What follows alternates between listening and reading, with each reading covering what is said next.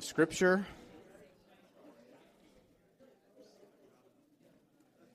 I always feel like the bad guy, break it up.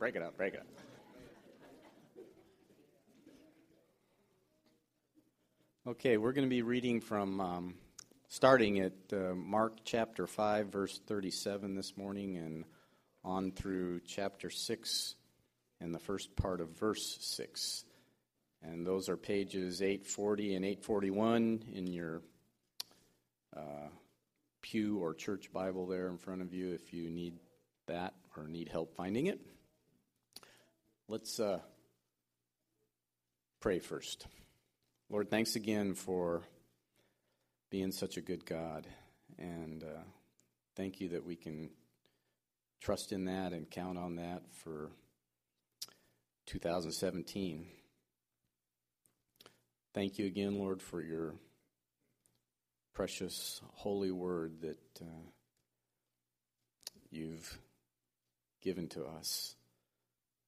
And I just pray, Lord, that in our lives this coming year, especially today, it will be quick and powerful, and that we will be able to use it and learn from it and benefit from it.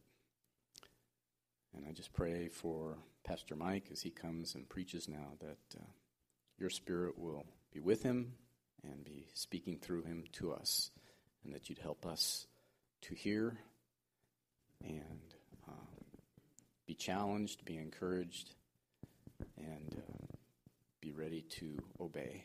In Jesus' name, amen. Mark 5:37. And he allowed no one to follow him except Peter and James and John, the brother of James.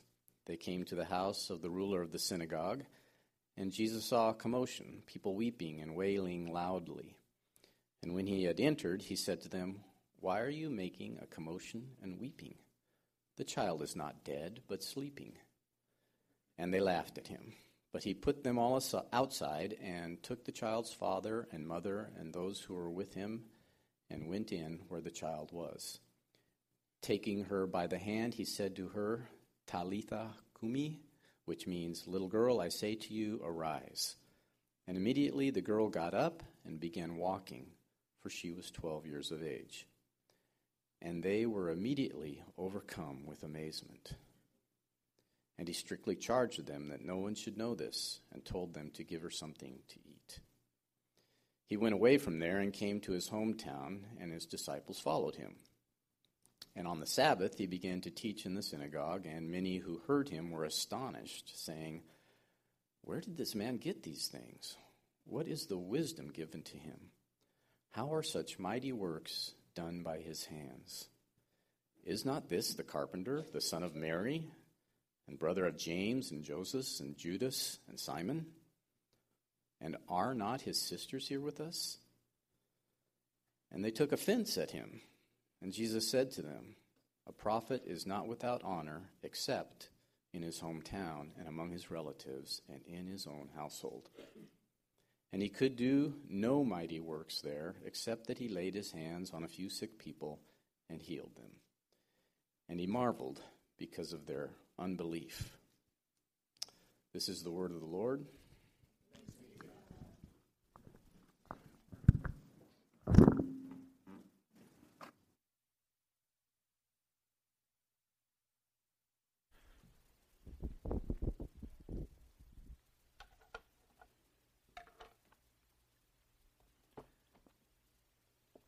Good morning again.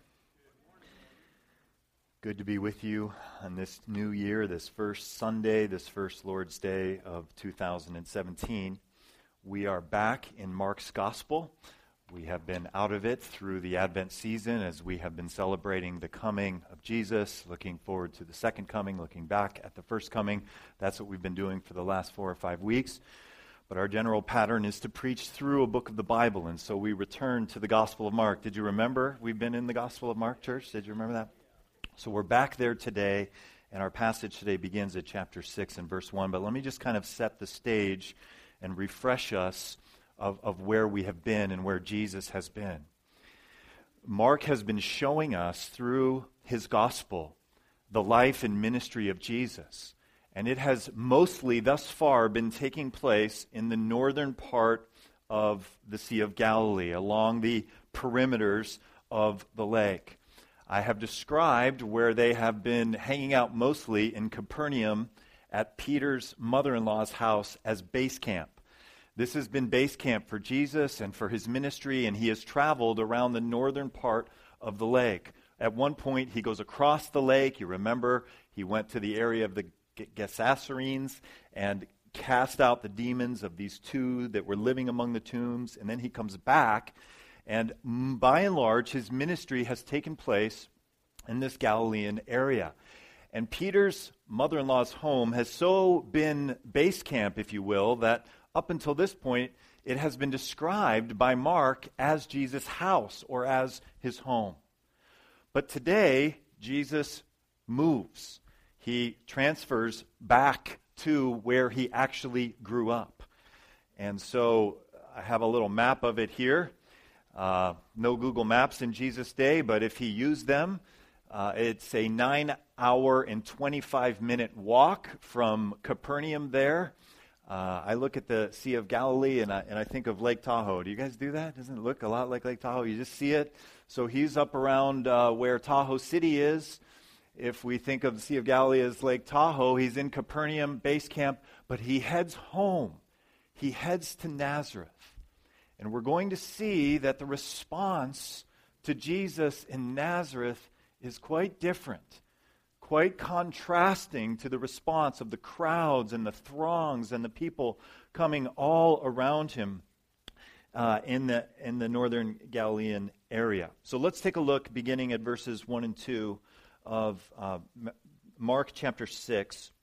Look with me at chapter 6, verses 1 and 2. It says, Jesus left there, meaning he left Capernaum, leaving the house, the passage that Don just read, leaving the house of the synagogue ruler where he healed his daughter. He left there and went to his hometown, accompanied by his disciples. When the Sabbath came, he began to teach in the synagogue, and many who heard him were amazed. Now, Jesus is following a similar pattern here in Nazareth that he did, similar to what he did in Capernaum. He would go into the synagogue and he would teach. And we saw back in chapter, where do we go here? Sorry, we're jumping all around already. Here we go. There's the verse I'm looking for. We saw back in chapter 1 that when he went to Capernaum and when the Sabbath came, Jesus went into the synagogue and began to teach. The people were amazed at his teaching because he taught them as one who had authority, not as the teachers of the law. And we talked about how Jesus would have gone in and would have explained what the Old Testament, what the Torah was saying, but unlike every other teacher, Jesus is saying, these scriptures are pointing to me. I am the Messiah. I am the one that is written about here. This is likely the kind of thing he would have been saying. And people were astonished at his authority. He was not teaching like the teachers of the law. He was not lording it over them, but he was revealing that he was the Messiah. And so he comes now to Nazareth, to this place where he grew up, where people in that synagogue, in that place, would have seen Jesus as a child and as a boy. And the scripture tells us in the middle of verse 1 that they too were amazed. But the amazement in Nazareth, as we're about to see in just a moment, was very different than the amazement that was happening in Capernaum and in that northern Galilean region. So what was going on in Galilee was just these massive crowds and this just awe at his teaching, this awe of the person of Jesus and what he was doing and what he was teaching. This is one of my prayers for us in 2017 as we begin the first Sunday, the first Lord's Day of 2017, that we as a church family would be amazed at his teaching, at his life, at his death, at his resurrection, through what is revealed in Mark's gospel. That we would be amazed and renewed and just in awe of who Jesus is as we continue to dig into his word through the Gospel of Mark. One man, I've been reading his letters recently, you're familiar with you're familiar with him because of what's the song he wrote? Amazing Grace. The favorite hymn of America, perhaps the favorite hymn of the world. What you might not be so familiar with is that John Newton was also a slave trader. You may have known that, but he was also a slave himself, left behind in West Africa, a white man who was a slave amongst East Africans, rather. And he had this incredibly immoral and debauched life that he lived for a long time. So his Amazing Grace song, and describing himself as a wretch, this man lived in these two incredible ways. And I've been reading just these last few days letters that he wrote. He described I'm having problems with this thing again here. He described in his one of his spiritual gifts as letter writing. One of the ways that he thought God used him most was to write letters to Christians and to non-believers, and to try to encourage them in their faith. And he does this from this perspective of just this awe for God. And so I've been really feasting on these the last couple days. Let me read a letter or two that he wrote. I'm just bouncing around everywhere here. This is the book that it's from. And the couple letters that I'm going to quote from here are written to his brother-in-law, who is not a believer. He's kind of living the high life. And again, I'm just giving you a perspective of what someone's life who is living in awe of Jesus. If we're in awe of something, we are often ready and eager to tell others about what we're in awe of. One of my, can I talk about your shoes, Mark? Can I? He just gave me a thumbs up. That's kind of a short notice to ask permission, but I like to ask my kids permission before. My son is in awe of basketball shoes. He loves shoes. It's a little bit unusual. He's in awe of them. And so things that we're in awe of, we like to talk about. Some of us are in awe of the mountains, or in awe of quilts, or in awe of whatever. Things that we're in awe of, we like to talk about. And John Newton was in awe of Jesus and what he has done in his life. And so he writes letter after letter after letter encouraging people. And this is one of the things that he writes to his brother-in-law, who's not a believer, who's living the high life. And he tells his brother-in-law, he says, I've tried both ways. I've tried to live this pleasurable life, immoral life, and I've tried to live a godly life. That's what he means by both ways. And he says, and I find that religion, I mean the true inward religion, which is so generally scorned and opposed, does not destroy, but greatly heightens the relish of temporal things. It teaches me to live comfortably here, as well as enables me to look with comfort beyond the grave. In this way, I possess peace, which in every other way I sought in vain. He's trying to tell his brother-in-law who doesn't want to give up all of this high life that he's living. He's saying, yeah, I've been there and I've done that, but I find life to be even more pleasurable and more enjoyable in Jesus Christ. And then another one of his letters, he writes this. He says, I do not expect to convince you by anything I can say as of myself. But if he be pleased to make use of me as his instrument, then you will be convinced. How should I then rejoice? I should rejoice to be useful to anyone, but especially to you, whom I dearly love. I love this man's heart. He's telling his brother-in-law that he loves him very clearly. Men have a hard time doing that. Do we have a hard time doing that, guys? We do. I've mentioned this before. You guys awake this morning? Men have a hard time telling men that they love them. But he's able to tell his brother-in-law that I love you, but he's also able to tell him very powerfully, very clearly the gospel. Why is he able to write letter after letter like this, both to Christians, encouraging them, and to non-Christians? Because he is in awe of Jesus. He loves Jesus, and Jesus has transformed his life. Back to our text now. Jesus has been bringing awe out of people all over Capernaum, all over the northern Galilean region, but he comes home and he finds a different response. They are amazed as he's teaching. Back to our text now. They are amazed at his teaching.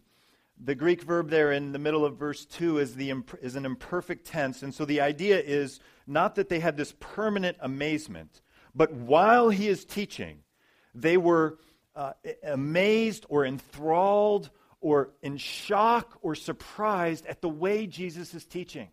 And the reason is this is the boy that they knew growing up, and they can't connect what he's doing now and this boy that they saw growing up. So let's take a look at the next thing and see their response, the response of the Nazarenes in this congregation in the synagogue, what they're amazed about. They have 4 questions. Where did this man get these things? They asked. What's this wisdom that has been given him, that he does even miracles? Isn't this the carpenter? Isn't this Mary's son and the brother of James, Joseph, Judas, and Simon? Aren't his sisters here with us? And they took offense at him. So everyone else is in awe. And they're crowding, they're after him. But in Nazareth, they have taken offense at him.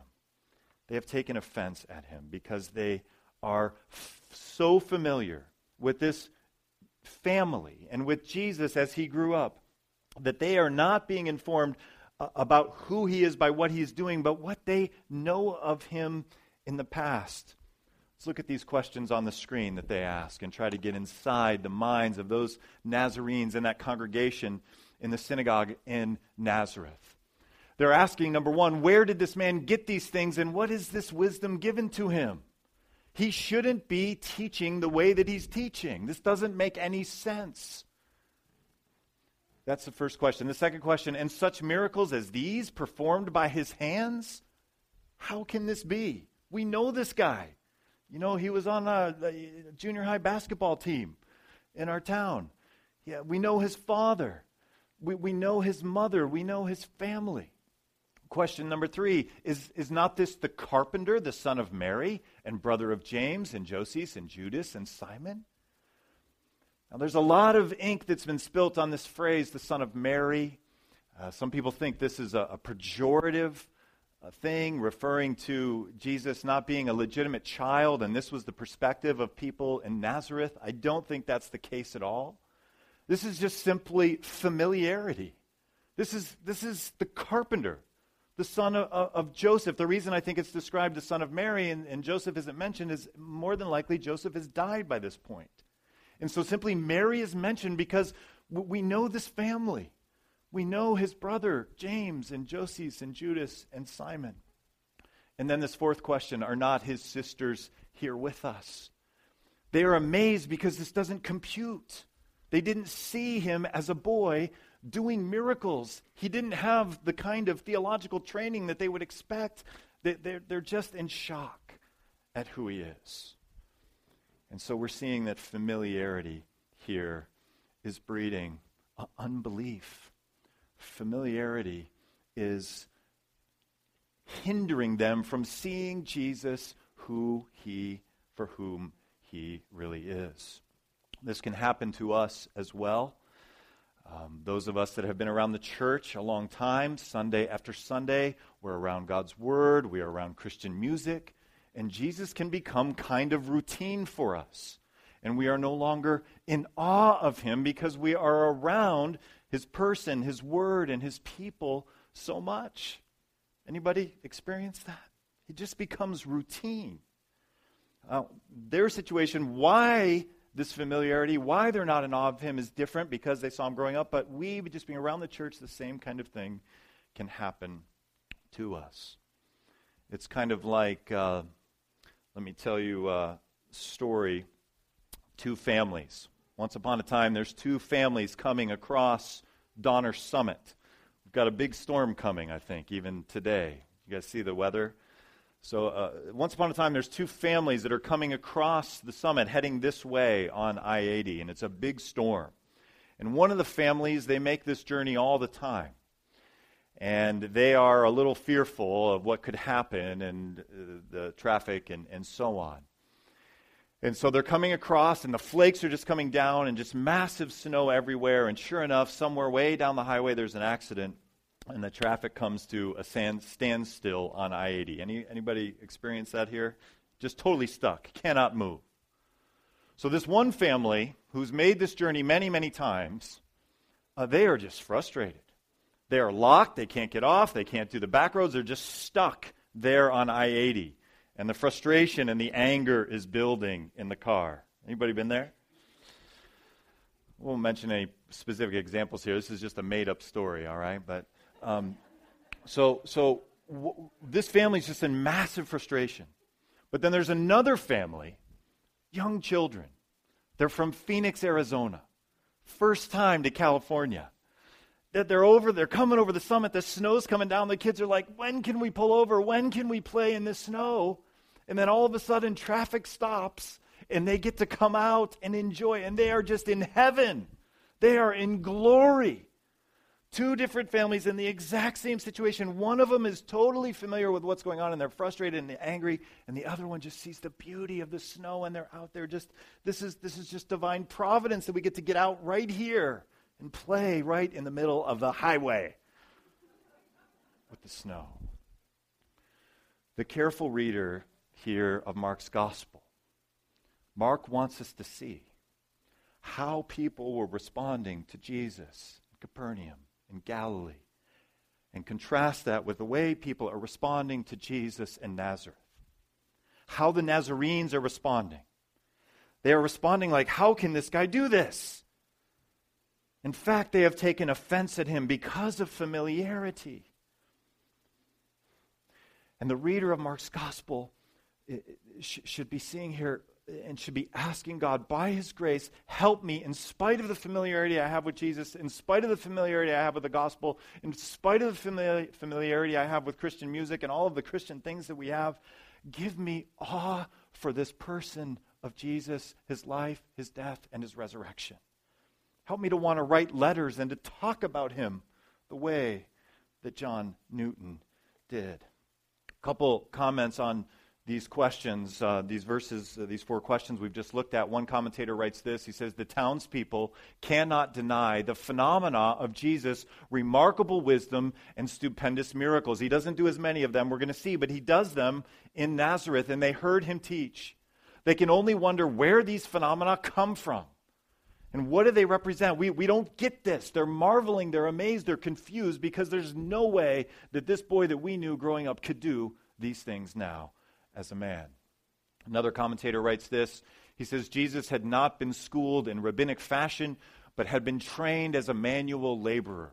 His immediate family were well known to the villagers, who judged that there was nothing extraordinary about them that would have led them to expect something unusual from Jesus. Not knowing the source of his wisdom, they find his office as a teacher offensive. Massive contrast of how he's responded to in Nazareth versus how he has been responded to in the other places. So, the careful reader, what God is saying to us as we look through Mark's gospel is that we need to allow the Word of God to inform us instead of any biases that we might have about him. Now, we shouldn't be surprised at the Nazarenes' response to Jesus, because Mark's already given us a clue back in chapter 3 of how his family was responding to this news about his ministry on the northern part of Galilee, on the Sea of Galilee. When his family heard about this, heard about what he's doing up there, they went to take charge of him. So Jesus hasn't been to Nazareth yet, but his family has gone to take charge of him. For they said he is out of his mind. This was the thinking of his own family. Then Jesus' mother and brothers arrived. This is back in chapter 3. Standing outside, they sent someone in to call him. So they basically go to rescue Jesus in chapter 3. Now he's back for the first time during his public ministry in his hometown. And they are taking offense at him. The reader, careful reader here, should not be surprised at this. So one of the good things, one of the most beautiful things about our God and about the gospel is that the people of Nazareth are not doomed here. That our God is patient with us. He desires all of us to repent and to come to know him. And so a question that we could ask as we go through this section is, well what happened? Did they stay in this place of offense? What happened to the people in Nazareth who just simply can't believe that he is doing what he's doing, and they maybe think his powers are from the evil one, or who knows. They're just confused and then marveled. Well, the good news we know, you know the story, you're familiar. Many of these folks come to know the Lord, including his brother James. Jumping ahead here, 1 Corinthians chapter 15. Let me read it to you. For what I received, I pass on to you of first importance, Paul writes, that Christ died for our sins according to the Scriptures, that he was buried, that he was raised on the third day according to the Scriptures, and that he appeared to Peter and then to the 12. After that, he appeared to more than 500 of the brothers at the same time, most of whom are still living, though some have fallen asleep. Then he appeared to James, one of his brothers, one of those from Nazareth, and then to all the apostles. So after the resurrection, at some point, James not only comes to believe in his brother, not as his brother, but as in the Messiah, as the Son of God. He not only comes to believe in him and to follow him and repents of his sins and follows him, but he becomes one of the leaders of the church. Another commentator writes this, says, while not a follower of Jesus during his ministry, James seems to have been converted shortly afterwards. When the risen Jesus appeared to him, James gradually took over the leadership of the Jerusalem church from the leaders among the 12, becoming one of the most important leaders in the first century church. So the Nazarene community is doubting Jesus and taking offense of him, but many of them obviously come to faith. So back to the second point that I skipped over. I'm praying for this on this first Sunday of the new year that we would allow the Word of God to inform us instead of any biases that we may have in 2017. We're seeing the biases that the people of Nazareth had, and we also have biases about Jesus and that keep us from marveling and from being in awe of Jesus. I'm praying that the Word of God are going to displace those biases this year and help us to live increasingly in awe of Him. Let's come back to our passage now and just finish it up, just a couple more verses today. Verse 4, Jesus said to them, only in his hometown, among his relatives, and in his own house is a prophet without honor. That's verse 4. Verse 5, he could not do any miracles there except lay his hands on a few sick people and heal them. And he, Jesus, was amazed at their lack of faith. So rather than the people being amazed at Jesus, Jesus is amazed at their lack of faith. So, I've already looked at that one.